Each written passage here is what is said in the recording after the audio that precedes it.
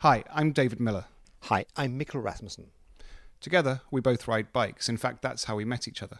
And on the surface, we thought that was our only common denominator. But then we got to know each other better and found out that we have a lot more in common than cycling. We also discovered in that process that we're not the only people like that. And that's essentially what this Off-Bike podcast is all about. Welcome to Off-Bike. So today, Mikkel, we are in Shoreditch. Yeah. And that in a funky hotel, hence a little bit of background noise. And we have a special guest today, We do. Ned Boulting. Hello. I've just been busted, haven't I? Because you two are residents in this hotel, and I'm not. And I've come to meet you here. And Mikkel, you've kindly brought 3 coffees across from the breakfast area, That's true. 2 of which are paid for, courtesy of your room. Yes. And you just frankly nicked the other one for me, didn't you? You I stole did, it. and it didn't work. It didn't work. And I just got busted. You know, the financials of our podcast is in deficit. So the sneaky den. there is a financial side to your podcast. Yeah, we wish. Whoa. Otherwise, it costs us money, is what the financial You side promised is. me we'll make shitloads of money doing this podcast, David. And, you Did know, I? So far, Christ. wow. Yeah, A financial costing us side. shitloads of money. So Ned, it's, obviously we've worked together. This is weird. I know it is. This isn't is it? really weird. I always said I'd never interview anybody, but I quite This like is it. so weird. And I was talking with Nicole, my wife, a few days ago, and I said, Nicole and I are going to speak to Ned. And she was like, oh, that'd be amazing. 'Cause actually, She's one of life's great enthusiasts. Know very little about your background. Everyone takes for granted now. How long have you been working on the Tour de France? 17 summers. 17 summers. Yeah. That's a lot. It's a lot, and that means for the majority of the viewers, that's all they know.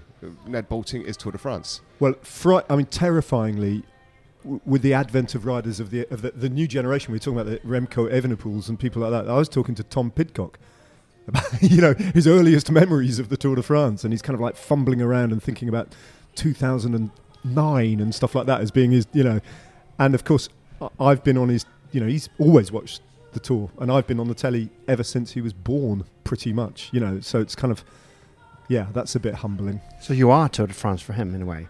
Well, I mean, but you do, if you hang around long enough, you just end up in that position by default and almost by mistake, and then and David and I, the pair of commentators who we had to replace on British and American TV, or British TV we commentate for, Phil Liggett and Paul Sherwin, had been, I mean, what did we establish with Phil when we spoke to him? 40 plus, isn't it? 40, Jesus. no, way over that, almost 50, right? Yeah, you're right. It's something 46, crazy. 47 years of the Tour de France, so and that matters, that matters massively in people's lives, because I think the Tour de France repays, particularly the Tour de France, repays a kind of emotional investment in people's lives that few other sports touch, so in other words, once you get it worms its way into your DNA, and you identify with these mugs like me and David, Right. Yeah, Ned, this is the Off-Bike podcast, so sorry, we're I allowed, strayed way off the subject We're there. allowed to stray far on the Off-Bike podcast. It's actually the opposite of this. Never strays far. We're always away. I feel like from cycling, right? you basically reprimanded me for saying Tour de France there, didn't you? Almost. Yes. We need But you're very context. good at getting into that subject. So for me, and this is actually almost for me, because one of the things I've been amazed with in the last few years is you're very much, and take this is a compliment, a renaissance man, and just the degree of creativity you have is insane. Last year, for example, and even this year, when you created the road book last year, so Yep. you're working on that behind the scenes, that Yep. was just going on. You'd completed the darts book. Yep. You were doing your show. Yep. Creating that, Yeah. writing it, then performing it. Yeah. You're doing all the TV stuff. Yeah. I mean, that's 4 strands there, which are 4 very different things Yeah. happening all at the same time. Yeah. And it was mind-blowing to me, because very rarely did you seem stressed by it. It seemed that every single one of them seemed a really passion project.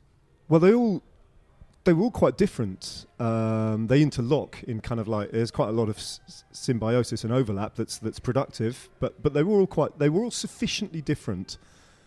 I mean, literally, different media. So television and is one thing. 2 very different kinds of book. One being an almanac, the road book, and another one being a personal memoir and a piece of social history about darts, which is like, in terms of the sporting spectrum of endeavour, at the opposite end from road racing. It couldn't be further apart, and yet there are weird similarities. And then performing on stage for 2 hours with material that I've entirely kind of curated myself. They were all. It felt like different jobs. So it felt like I had 4 different jobs that all kind of trundled along. Having said that, David, it almost broke me.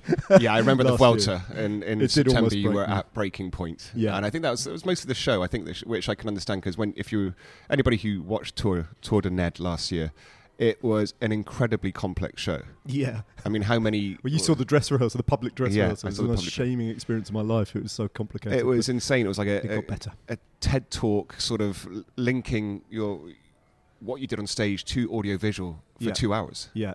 It was mind-blowing. You must see it one time, because you're doing it Right. again next year, aren't you? Yeah, Similar. I've got 30 dates in the diary for next year, touring again, and I haven't written a thing, nothing. So I'm going to write an entirely new show, and I haven't even started. Yeah. And So- but what interests me is I don't know much about your background, because you have quite a weird history going back even to your grandfather. Yeah, Uh, yeah. Can you tell us who your grandfather was? Because I find that Yeah. I know he wasn't publicly, even it's recognised he wasn't a very pleasant man, yet Yeah. he was hugely successful. Yeah, it's strange. He was, for a generation older than you and me, in Britain, this is Mikkel, my grandfather and his twin brother were almost household names. The Bolting brothers were, in the post-war years, 1950s in particular, almost for a while the defining film producers and directors of a certain genre and a certain era. They made films, I think most notably I'm All Right, Jack, with Peter Sellers, and probably their biggest success critically and in every other way was a film called Brighton Rock, starring a very young Richard Attenborough. And they launched Richard Attenborough's career as a star, and amongst many others. So they worked with all the greats of that era. And they were quite interesting. They were twin brothers from a Jewish background in North London, and they kind of flip-flopped the roles of one would direct and the other one would produce, and then they kind of spun it round, and the next film they made, they'd fulfill different roles. My dad was, I say because both the Bolting brothers are long since dead, the oldest son of the first marriage. Both the brothers married multiple times. In my grandfather's case, John Bolting 6 times, had children with every relationship. My dad literally doesn't know how many brothers and sisters he's got. He had quite a ruptured relationship with his old man, with John, my grandfather, which meant that I never met John Bolting, not once. He didn't turn up to my dad's wedding.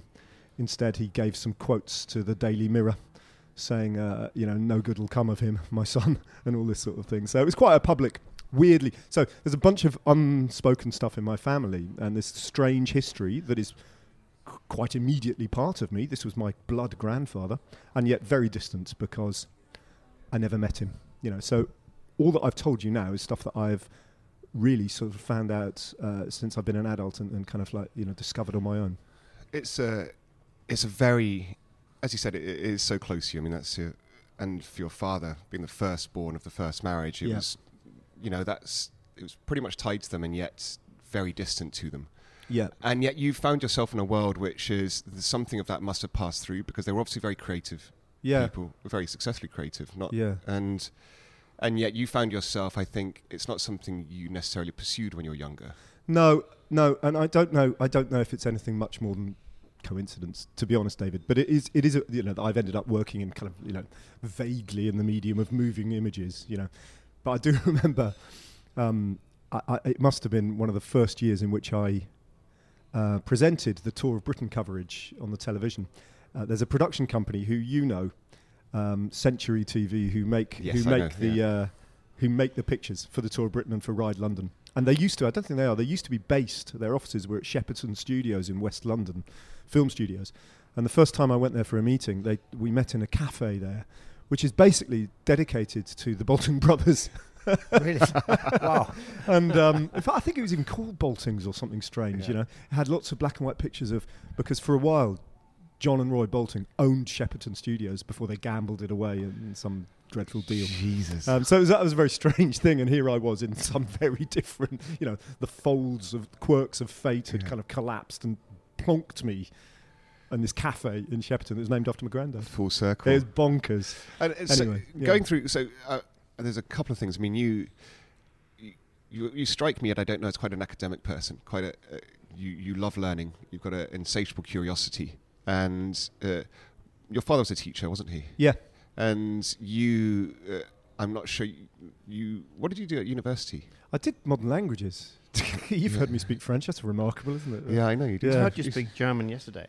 Yeah, I Pretty speak good. German. Yeah, I speak Today. German, and weirdly, I think down the years, my French has kind of come back a little bit from working on the Tour de France. We we get to speak it, don't we? But and I'm trying to learn Italian at the moment. I know you are. Wow, it's difficult. It is. Yeah. I think learning any language at this point Yeah. in our lives is quite difficult. Very true. And what did you? So modern languages, but then you decided the best way to do it was to actually not go to university, but to go to the country. Yeah, I mean that's it was quite dispiriting. I went to Cambridge University, which was to study modern languages. I was just reasonably good at school in Bedford at French and German, and I got quite lucky with my A-level results. And then all of a sudden I went to Cambridge University and found myself trying to study alongside people who had grown up in Switzerland, or Swiss, trilingual, jet-set, global bourgeoisie families. I speak 7 languages, and my name's Tatiana. Yeah. And Are you coming to my chalet this winter? yeah, exactly, that kind of chalet, Euro. So I found it really hard actually, and I, as a result, this often happens with me. If I'm faced with a challenge that I can't meet, I just duck away from it. So I was a terrible student. I neglected my studies because I found it so difficult to compete with people who were naturally trilingual. So yeah.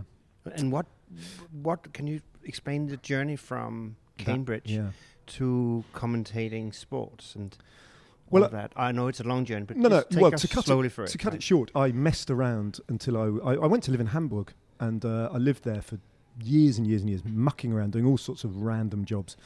And then, way too old and too late, I thought I need to start being a grown-up now. And I came back, and my sister at the time had got herself a job at a start-up satellite TV company that is quite famous now, called Sky TV. And she got me a job for £50 a week making cups of tea. And I used to do just Saturdays, and the rest of the time I worked in a betting shop. And I was 27, I was too old to be messing around like this. And literally it went from there. I got on very well, and I was passionate about football at the time, and they showed a lot of football. And before a couple of years had passed, I'd been trained up very fast to be a football reporter. And by the time I was 29, 30, I was a football reporter. And that was it, really. For a long, long time, that was my passion. I went to the Champions League finals. I went to World Cups and all this sort of thing. The Premier Reporting League. live or Reporting live, on interviewing TV. managers Yeah, on yeah. TV. Yeah. Sorry, on Yeah. TV. Mikael, at one point, he was So for his sins chaperone to George Best. I was. really? Yeah, George was the program I worked on at the time. Right when I started, was the only television program that George did. And he didn't always do it because most weeks he didn't turn up because he was too drunk. What year are we in now? We're in the late 90s, so Okay, 97, 98, Mhm. something like that. 20 years ago, just over 20 years ago when I started out. And Can I ask Yeah. you, how do you learn to become a commentator? Like, what is it? Just doing it, or is So- there a technique to it, or how do you do that's that? a really good question. And it really needs sort of like carefully answering because for years and years, I was a reporter. So I would interview, just like you're doing, I would interview people. Mm. And I would also present, so talking to a camera, And both of those roles, they are broadcasting roles, and I was talking about sport, but they are singularly not commentating. Commentating is a totally distinct skill set. And I think that, like many people looking at the job that I do from the outside, you don't really understand like the subtle differences between, you know, the different jobs within the area No. in which I work. But you know, commentary, as I'm sure David will testify, is a completely different thing. And I, alongside David, weirdly, we both had to learn it from scratch. 4 or 5 years ago, David, when did we start? Something like Yeah, that. it was 2015. It was 2015. I landed on my Commentating feet. cycling, Commentating on cycling. which is very different than football, or what? Yeah, I never commentated on football. Okay. You understand the difference, don't you? Commentator You're being reporting on football, exactly, and then which is a whole different thing, you know. Right. In a way, you know, it doesn't really matter what the sport is that you're talking about. No. Interviewing somebody is simply human interaction. Yeah. Like, so I still report on television on darts, Right. and there is literally almost nothing to say about the sport. No. You played it last night. I did. So the dart either Not goes very in. well, Yeah, no, none of us played very well. The dart either goes in or it goes out. Right. Right, and that's it. There's nothing to say. There's no nuance. There's nothing to say about. You know, No. like unpicking a really complex stage of the Tour de France is really But fascinating. it's interesting. But You can't do that with so darts. I've It was seen like- you commentating actually in France last year, You came in, and yeah. I've never seen a commentator. I've listened to it, Yeah. and I learned something which was, or discovered something. As a viewer, you don't even notice there's a commentator. It's just there. It's just a sound, right? Yeah. You know what I mean? It's just a sound. And it would be really weird to watch a football match or Tour de France with just with the road. sound That's what and we the do. rain. Yeah, I know. It's maddening. We sometimes take a step back Do you? and Yeah. think, my God, we actually just watch a bike race without commentary. It's quite. That's a really dangerous thought. Of course.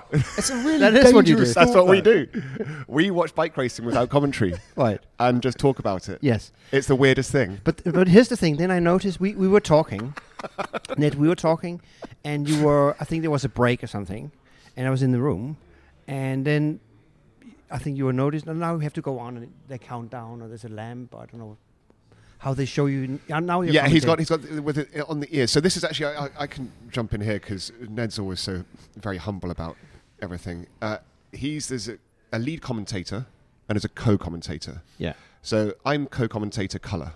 The lead commentator has to take the viewer on the journey.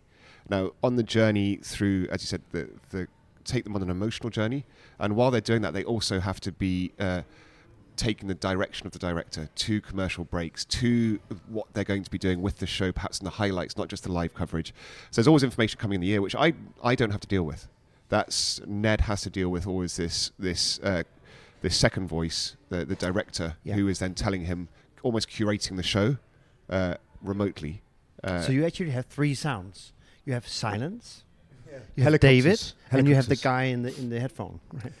Yeah, so it's sometimes it can be quite difficult. It requires little gear changes that have to be imperceptible to Right. the viewer's ear, and yet you have to sometimes get from A to B to C in one sentence quite smoothly, and they can be very different points. But that, I you was know, just very so- impressed because I saw you doing this, and we were talking about something completely like where's lunch or something like that. Yep. And then all of a sudden, your body changed and it became more tense.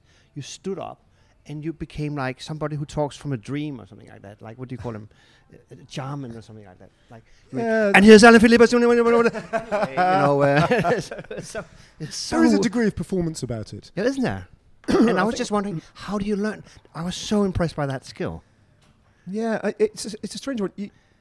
You've got to find your voice, and the voice that you find has to be close enough to your true self, so that you are not tricking people. You know, you're not creating a false persona. You've got to be yourself, but you can't be just yourself, because if you end up commentating as just yourself, you're not taking David just used the word an emotional journey. You're not actually so there has to be a degree of artificial kind of emotion that you invest. Yeah. I mean, it comes very naturally to me now. So you have to remind yourself that in other words, you have to create, and curate is a good word, a personality that is slightly false. It's like an amplified sort of 3D version of yourself that But is that's slightly what I virtual. saw. You jumped into a different person Yeah. almost, right? I also Like there's in a split second. there is a practical side to that. Like it's tiring. The Tour de France is Of course. 3 days long, including the rest days. Yeah. And we commentate for hours. And sometimes rising to your feet is just a physical thing. It just gives you that kind of kick up the backside. Right. It's like when you're driving in your car and you're falling asleep at the wheel. It's like opening the window and letting the air come in, just to freshen you up. Sometimes you just have to stand up. Right. But, And so you were in Hamburg, as I understood it. Then Yeah. you were hired by this TV Sky. Yeah. And, that was back in London. I came back to London with my tail between my legs, to use an English expression, Right. not knowing kind of what to do with the rest of my life. And I got lucky, It's like many people, I think. I don't know if But you did can you think jump in your into past it, or did you apply for a job, or what? No, it was. As I say, I got a job 1 day a week, and then I grew that opportunity as fast as I could. When people talk about in life when a door opens just fractionally, and you can see a little slither of light there. What you've got to do, if it's the right door, is you've got to kick it off its hinges, Right. and get in. And that was kind of what I did after that. I couldn't. It was my chance. If I hadn't taken that chance, I would still be taking bets in a branch of Ladbrokes. But somehow I heard it came from your interest in sport and football. Yeah, Like, absolutely. It was already I was passionate there. about football. I discovered football quite late. Yeah. And strangely, I'm wrestling with writing a book about football at the moment, which is proving quite difficult. But it's actually not about football. It's about my life. And I told you about my dad, and I'm going back to my dad's relationship with football when he was a child. And he doesn't like to talk about his life particularly because he had a difficult childhood, I think, with his father. But I've sat down with him just recently, and I've asked him tell me about football, instead of tell me about your childhood. I've said, tell me about football. And I think I've had more honest and enlightening conversations about who my dad was and who, when he was young. Can you tell us a little bit about that? Because I Super framed it interesting. in that way, and I've said, What did you open up? He just came to life. He came. Right. He came to life when he remembered the delight that he had when he was first taken. I think Highbury, Arsenal's old ground, was the first one he ever went to with his dad, and then and then I found out subsequently that when he was a young man, he used to go. His dad switched allegiance from Arsenal to Chelsea. And the reason for that is because there was a very famous actor in Britain called John Mills. And John Mills was heavily invested in Chelsea at the time. And Richard Attenborough had been hired by my grandfather to play this part in Brighton Rock. And he was too fat. He needed to lose some weight. So John Mills, who was on the board of directors at Chelsea, who knew Richard Attenborough, said, the way you're going to lose weight is if you come and train with Chelsea Football Club. So he just got him. Brilliant. Yeah. So Richard Attenborough went on to become on the board of directors at Chelsea. And the only reason he has any connection with Chelsea whatsoever is because he turned up too fat at the beginning of Brighton Rock and had to train with the football club. Way. And at that point, like Richard Attenborough, my dad was quite close to John Mills and Richard Attenborough when he was young, and he used to go to Stamford Bridge all through those amazing years where the team were hopeless, but they were amazingly glamorous because it was the swinging 60s. Chelsea boys. It was Kings Road. It was just amazing. So he has this deep connection with football, and he still to this day, What is it? I mean, because what I find fascinating about football, because I remember, I think we both read it, and probably quite a few of the listeners has, is Fever Pitch. Yeah. Which is a great book about... You've read Fever Pitch? I've read Fever Pitch, Okay. yeah. And what I loved, that was an eye-opening experience for me, realising what football was to so many families, to so many fathers and sons. Yeah. It was actually, and brothers, it's very male, tribal, sort of, it's often the only relationship they have. It's like you were just saying regards to your father. Yeah. The only thing, perhaps, that's what's bringing you closer again is football. Yeah. Talking about it, because it allows that neutral ground, oddly, for such a tribal space for you. Parallel play, that's what it's called. I think when you've got kids, they're still quite young. Mikkel, yours are a little bit older, but you will remember. But heavily into football. Right, but the point I was trying to make was when kids when they go to nursery, sort of like almost pre-language, when they're 3 or 4, it's quite strange, isn't it, watching 3-year-old kids meet and interact, because they don't form friendships as we understand it. No, not at all. But they do this thing where they do this thing called parallel play, where they can be absorbed and they're relating to each other and they're getting to know each other, but they're not communicating. They're doing the same thing with a bit of Play-Doh side by side, and sending out these, because they're concentrating on the Play-Doh ostensibly, but actually what they're doing is getting to know each other. Signalling, yeah. But they Through play. through play, Yeah. parallel play. Yeah. So it's not like we're doing. They're not No. looking each other in the eye and relating like that. That's what adults do. And I think football does that. So you can, in other words, if you have a sort of if you have a relationship that's a little bit distant with someone, you can sit alongside each other. You don't have to look at each other. You look at the space of green grass in front of you and the 22 players running around, and that's your Play-Doh. We're moving into anthropology here. We are. There's also a very famous anthropological theory about the audio in stadiums and how it's synchronized. And there's almost no other human behavior that's as synchronized as football fans are. It's like a starlings, you know, the birds, you know, the Yes, big flocks of yes. starlings, murmurations of And starlings. there that kind are of even scientists that has try an to yeah. measure it, right? And it's unexplainable. It's almost like physically impossible to be as synchronized as they are, because there's no leader. There's no one saying, sing this song. It just happens, right? Nobody goes, yeah, like that, like with the same tonation, really, that you see in a football. You have the same with American football, I guess, and other stadium sports, but it's just incredible. And then the theory is that it's very, very close to tribe behavior, which then releases a lot of happiness, like feeling that we are together. So yeah, basically, any anthropologist would say there are no individuals. We are not individuals. It's a social construction that we think we're individuals. We are all just a crowd, right? Like social animals. And the football stadium is probably the best symbol of that. And even even you don't actually have to. The strange thing that seeps through the distance between. You can consume football from a distance through a television screen in an incredibly powerful way, because you still feel part of a community. So, I never supported a club. Right? I didn't grow up supporting a club, so I don't have any club allegiance. But strangely, I do feel very, very strongly, and I don't even know why, about England, the English national team. But I've very rarely actually been in the stadium and seen them play. Only when I've been working, curiously enough. Most of the nights I remember supporting England have been watching it either at home or in a pub on television, and yet I've felt part of this tribe, nonetheless.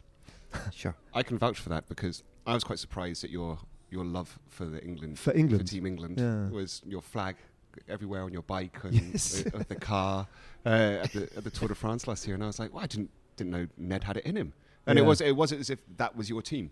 The team Maybe that it's you just support. my because you're so Your fed club. up with It's like your cycling, club. David. Yeah, true. I also, I mean, we're at a particular point in time with English history in particular now, aren't we? With I mean, listen, we had the general election last week. You know, that went the way it did, right? And I've never known this country more bust up than it is. And curiously, one of the few things I think that could bring us back together, even if it's just an illusion, even if it's just for 90 minutes, is this wonderful young England football team at the moment, which is being led brilliantly by one of the most erudite and thoughtful the most erudite and thoughtful England manager he's we've ever phenomenal. had in Gareth Southgate. Yeah. And so I guess the sort of segueing,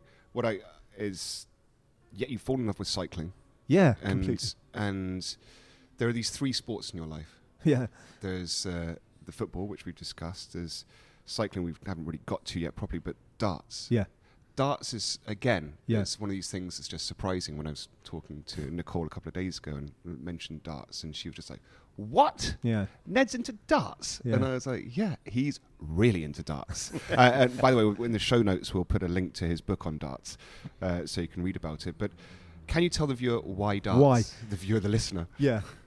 Well, old habits die hard. Old don't habits, they? yeah. Darts is well. First of all, darts is not just a sport, right? Because people will be going, it's not a sport, right? So let's just dispense with that. It is a sport, and I'd go further than that. It's not a sport; it's the sport, right? In the sense that it is the most perfectly reductive, win or lose game of nerves and skill. Binary purist. It's absolutely brilliantly. Die Zeit, the German newspaper, came to the World Championships last year in Alexandra Palace, and they went, what is this? You know, their tenor of their article was, what is this thing called darts that the British like? And they came to the conclusion, really good article actually, they came to the conclusion that there is no greater sport. And you know, it's like an endlessly repeating penalty shootout. It is just nerve shredding, it's gladiatorial, it's like, you know, and then, so it is the sport. But the other thing I love about it is it's, and here is the common ground genuinely with cycling, right? One thing I can guarantee everybody in this hotel, everyone in Shoreditch at the moment, everyone in London has as a common experience is we've all ridden a bike and we have all thrown a dart. Even you, Mika. I have. You've now thrown a dart, right? We've all thrown a dart and we've all ridden a bike. It's part of our common experience. You can't say that about equestrianism, in Nicole's case. Yeah. You can't say that about javelins. Skiing. Skiing, you certainly can't. Hurdling. Yeah. Formula One, not really. You know, I do that every day. but we've all ridden a bike, we've all thrown a dart. So it has a kind of egalitarian thing. And also, darts players are fat, very often, right? And a lot of them are alcoholics. That's how you, still to this day, you get good at darts. It's a byproduct of drinking. It's a byproduct of spending your entire life in a pub. That's the bad news, right? The good news is, it provides a path and an opportunity for people who are genuinely quite marginalised in society.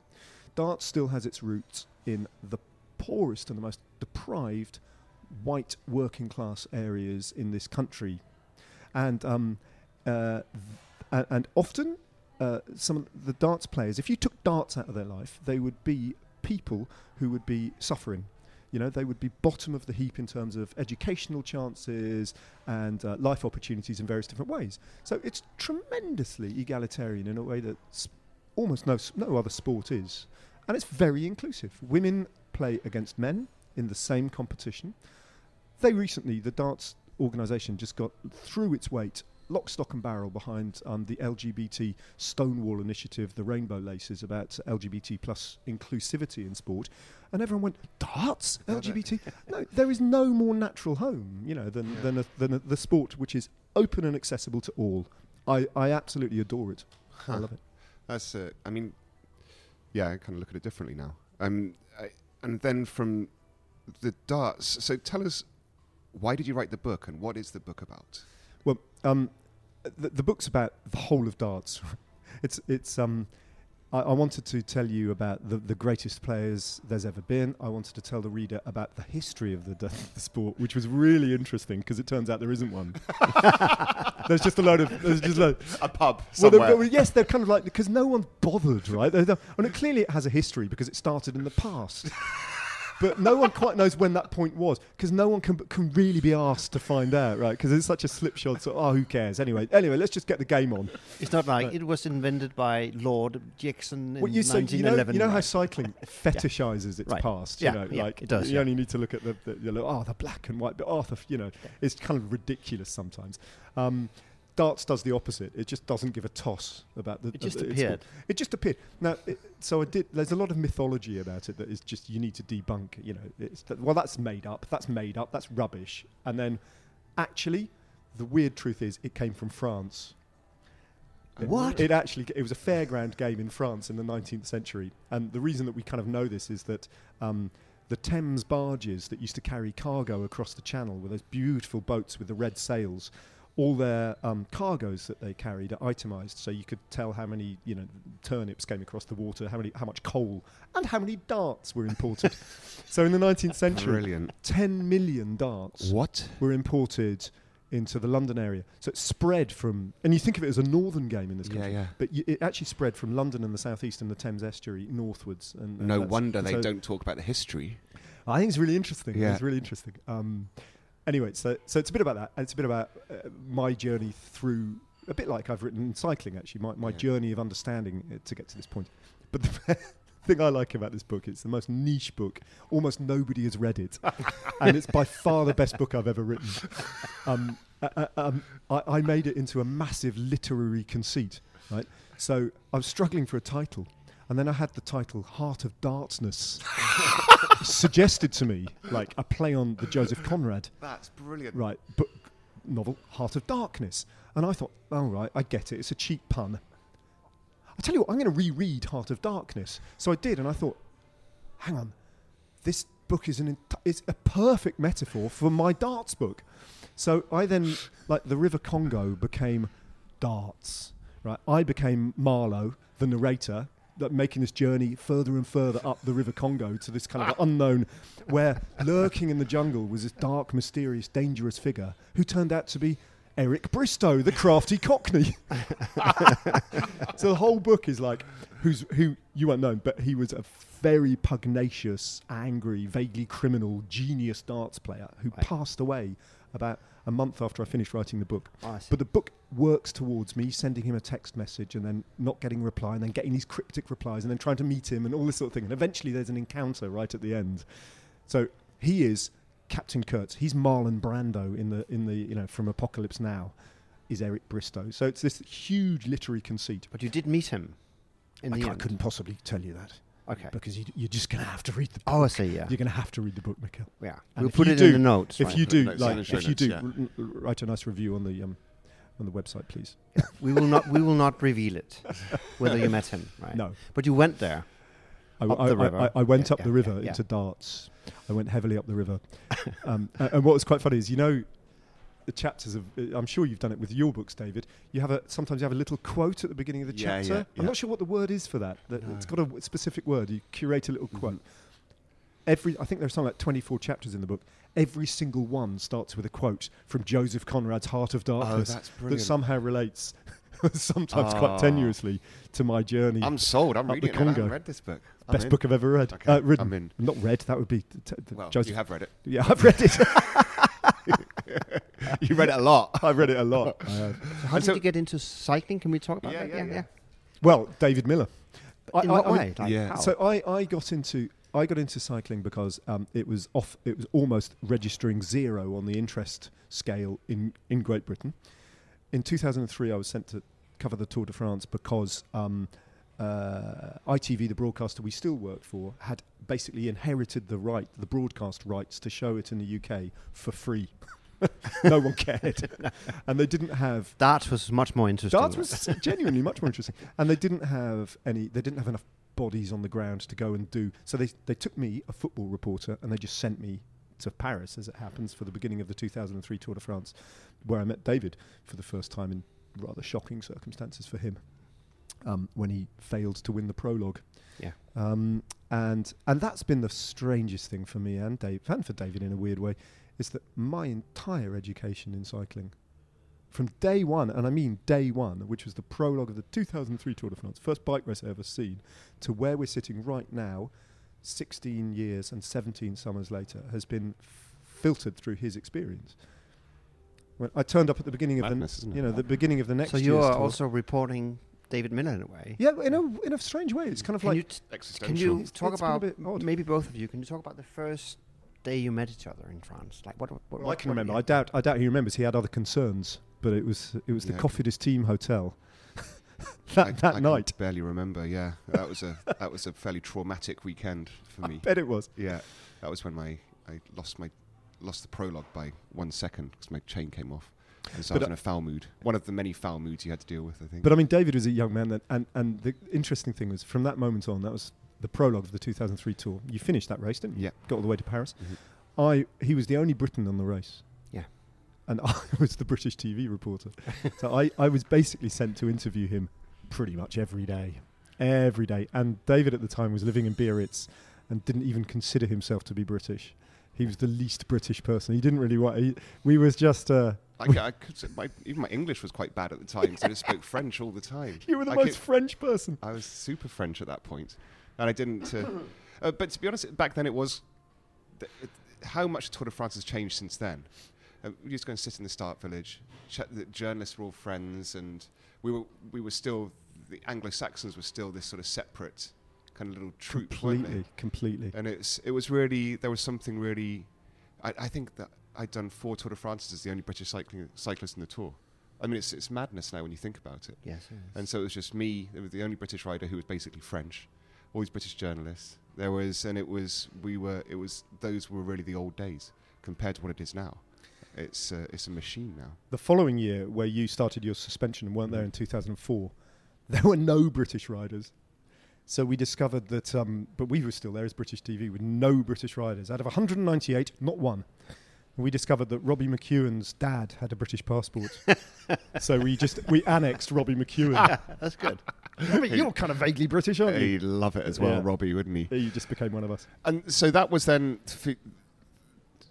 That's quite strange in that sense. And you came into cycling as a complete newbie. You didn't know anything about it at the time. I mean, completely. And it took so long until I had even the vaguest confidence in my just judgment or opinions. I mean, literally. What was your image of cycling before? I mean, you must have had some experience. I have to or unthink watched it everything somewhere. I know now to try and remember Right. what that state of ignorance was like. Mm-hmm. I mean, what was my image? I probably didn't have an image of cycling because I simply didn't. It didn't register on my radar. It's like me and darts. It's like it was. That's very, very accurate. I would imagine it's like you and darts. Yeah. I mean, I'd heard of Lance Armstrong. I didn't know it was a team sport. That came as a huge shock to me. I thought it was just people riding their bikes, So- which in a way it is. Yeah. and yet now you are arguably not only the voice but the most knowledgeable person on cycling, especially as the editor of the road book, as Wow. the voice of cycling now. I get and asked the about books stuff. you've- Yeah. but it's true, especially with the journey we've been on. Yeah. In the correct. 2015, Correct. when you went from reporter to commentator, Huge. you were quantum leap. having to learn tactics, and at the time you didn't understand. Yeah. And Yeah. you were totally learning hold my hand up to that. you were learning off me, and now we're on a complete par. It's very rare that I will see things that only an I love pro it when- cyclist. I love it when you crack the cut. You see, it still happens sometimes in our commentary Yeah. where we're both. It's normally about Movistar, isn't it? It's normally about Movistar. The conundrum. We kind of like our heads cocked to the side and we're looking at the screen quizzically through sort of squinting eyes, going, "Why would?" Or Astana do it sometimes, getting on the front. So true. Yeah, what's? And then like I'll carry on commentating anyway, and I'll just ramble on for a bit, and you'll be going scratch, head scratch, and then suddenly you'll bang your fist on the table or throw your papers in the air or something, and you'll tap me on the thing and go on, I've figured it out now. I've figured it out. They're doing that because of this, Yeah. and it's true, a eureka yeah. moment. I love it when you do that. I love it. It's brilliant. Yeah, and that's one of the great things about cycling, isn't it? There are so many different things going on. It's not two teams. Yeah. There's up to 20 teams sometimes. Yeah. And that means there's 20 teams and each team's 8 individuals. And that allows for so many variables. And often it's not just a variable. It's not just they're racing for first place. There are so many different tactics going on within the race. There's races within races within races. There are then emotional things going on. There are vendettas. Yeah. There are sponsor obligations. Yeah. And as I say, sometimes it is you have to crack the code. Yeah. And because it's not at all obvious. Yeah. And you have to totally detach yourself, take a few steps back, and look at take like a 30,000 foot view and try and figure out what the hell is going on. And sometimes you have to leaf through yesterday's results like that, which are like 40 pages like that, and you go, hang on, is this about the white jersey competition? Is that one? You must have a It's the team classification. It's always the default one, isn't it? Oh, it's the team classification. That's why this is happening. You must have a huge job in just explaining this for ordinary people watching television, because honestly, when you watch it, it's like 6 hours of people just going, through the rain on a flat road. Yeah. And then somebody takes the front or whatever. And then there's all these tactics. It's almost like art in a way, where you go to a museum and you have no clue what is this piece of art. Great analogy, I like somebody that. has to explain it to you. And then you get they so much explain more it, out of it. and then it opens up. Oh, that's what it's about. Yeah. Yeah. I mean, that's what it's been like for me. And I think the commentary job opened my eyes to that, was that sense. I'd always said to people, the reason that I'm quite good at being the co-commentator, the colour, analysing the race and explaining it, is because I grew up with people who didn't know anything about bike racing, who had no idea. And so I would say, look, the best way for you to understand it is sit down and watch a race and I'll explain it to you.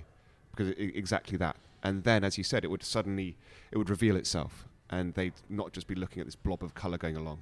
They'd start to see the intricacies of it. But over the years, particularly this applies to the Tour de France rather than the other races where you get that we commentate on, where you get a sense that your viewership is better informed because it's a smaller group.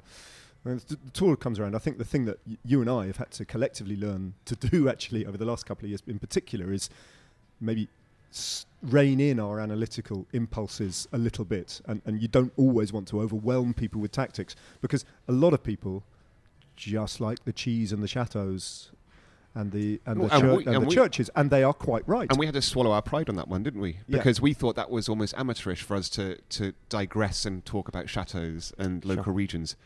And then we realised, well, actually, that's probably a lot of the reason people are watching. And actually, it's things that we enjoy talking about as well. And yet we were a little bit, arguably, insecure when we started, because we were replacing Phil and Paul, and we wanted to be analytical. We wanted to be the professional commentator regards to bike racing. And actually then we realised a lot of it is about history, it's about the viewer experience, is the touristic journey through France. Because you could talk endlessly about whether today Jasper de Boost or Roger Kluger are going to lead out Caleb Ewan, but it's of strangely limited interest. Hello, there's an old friend of ours just wandered in. Yeah. Alec Briggs. Yeah. But now, before we end, I have one thing I wanted to ask you. It's a job for you, actually. So we met Tim Marlowe, who's the artistic director of the Royal Arts Academy. He's also a cyclist. And he had this idea. Do you know how many art pieces you roll through in the, Tour de France? How many cultural, artifacts you go through? Like the oldest paintings in the world, for example, the cave paintings and so on. And he had this idea, why don't we do a cultural Tour de France? Yeah. Which is now called, it has a... CTDF. Yeah, that's it. And would you like to commentate that, perhaps? Yes. Sign me up. Yeah. That sounds absolutely amazing. Brilliant. I mean, I would just go for a week and ride around France with Tim. Yeah. And base it on these beautiful either cathedrals, museums. But I think that lends itself to the kind of slight, you and I both, we're both naturally curious, and but we're both outsiders. Yeah. So it kind of works having people learning on the job. So you're kind of like, I found this thing out, I had no idea. Rather than I'm the expert and I'm going to impart knowledge downwards. Like cliffs. yeah. Like me learning about cliffs. Yeah. And I ask everybody this, Ned, it's because I find it fascinating, and I've seen you very much do this. I consider in life we have these sort of three places we live in. We have our family, we have work, and it's this third space, which is, I see you do, and I didn't really understand it at first, the way every morning you have to go for your run or ride your bike. And you do it almost, it's a fundamental part of your life. And I think you've got quite into that quite late, haven't you? Because Because actually we haven't mentioned this for people that would know Ned now, who is he's a fit, healthy young man. But he was a heavy smoker. 50, man. Yeah, I know. He was a heavy smoker when he was younger. I was world champion. World champion. Really good at that. And what does that do to you? Do you recognise you have that third space? Yeah, it's running in particular. Actually, funnily enough, I'm fonder of running. If I had to choose between the two, cycling is great. It's a tool for me. Most of the riding I do is just utilitarian to get from A to B, and that's very important to me. But in terms of exercise, running is the thing for me. And it doesn't take long on a run. 10, 15 minutes in, and this is a great thing, you never regret going for a run. 10 or 15 minutes in, without you knowing it, that little switch is flicked, and you have some of your best thoughts, don't you? Like, I don't know how it happens, but the best ideas I've had for my work, my life actually, come from running. Although, you have to treat them with caution.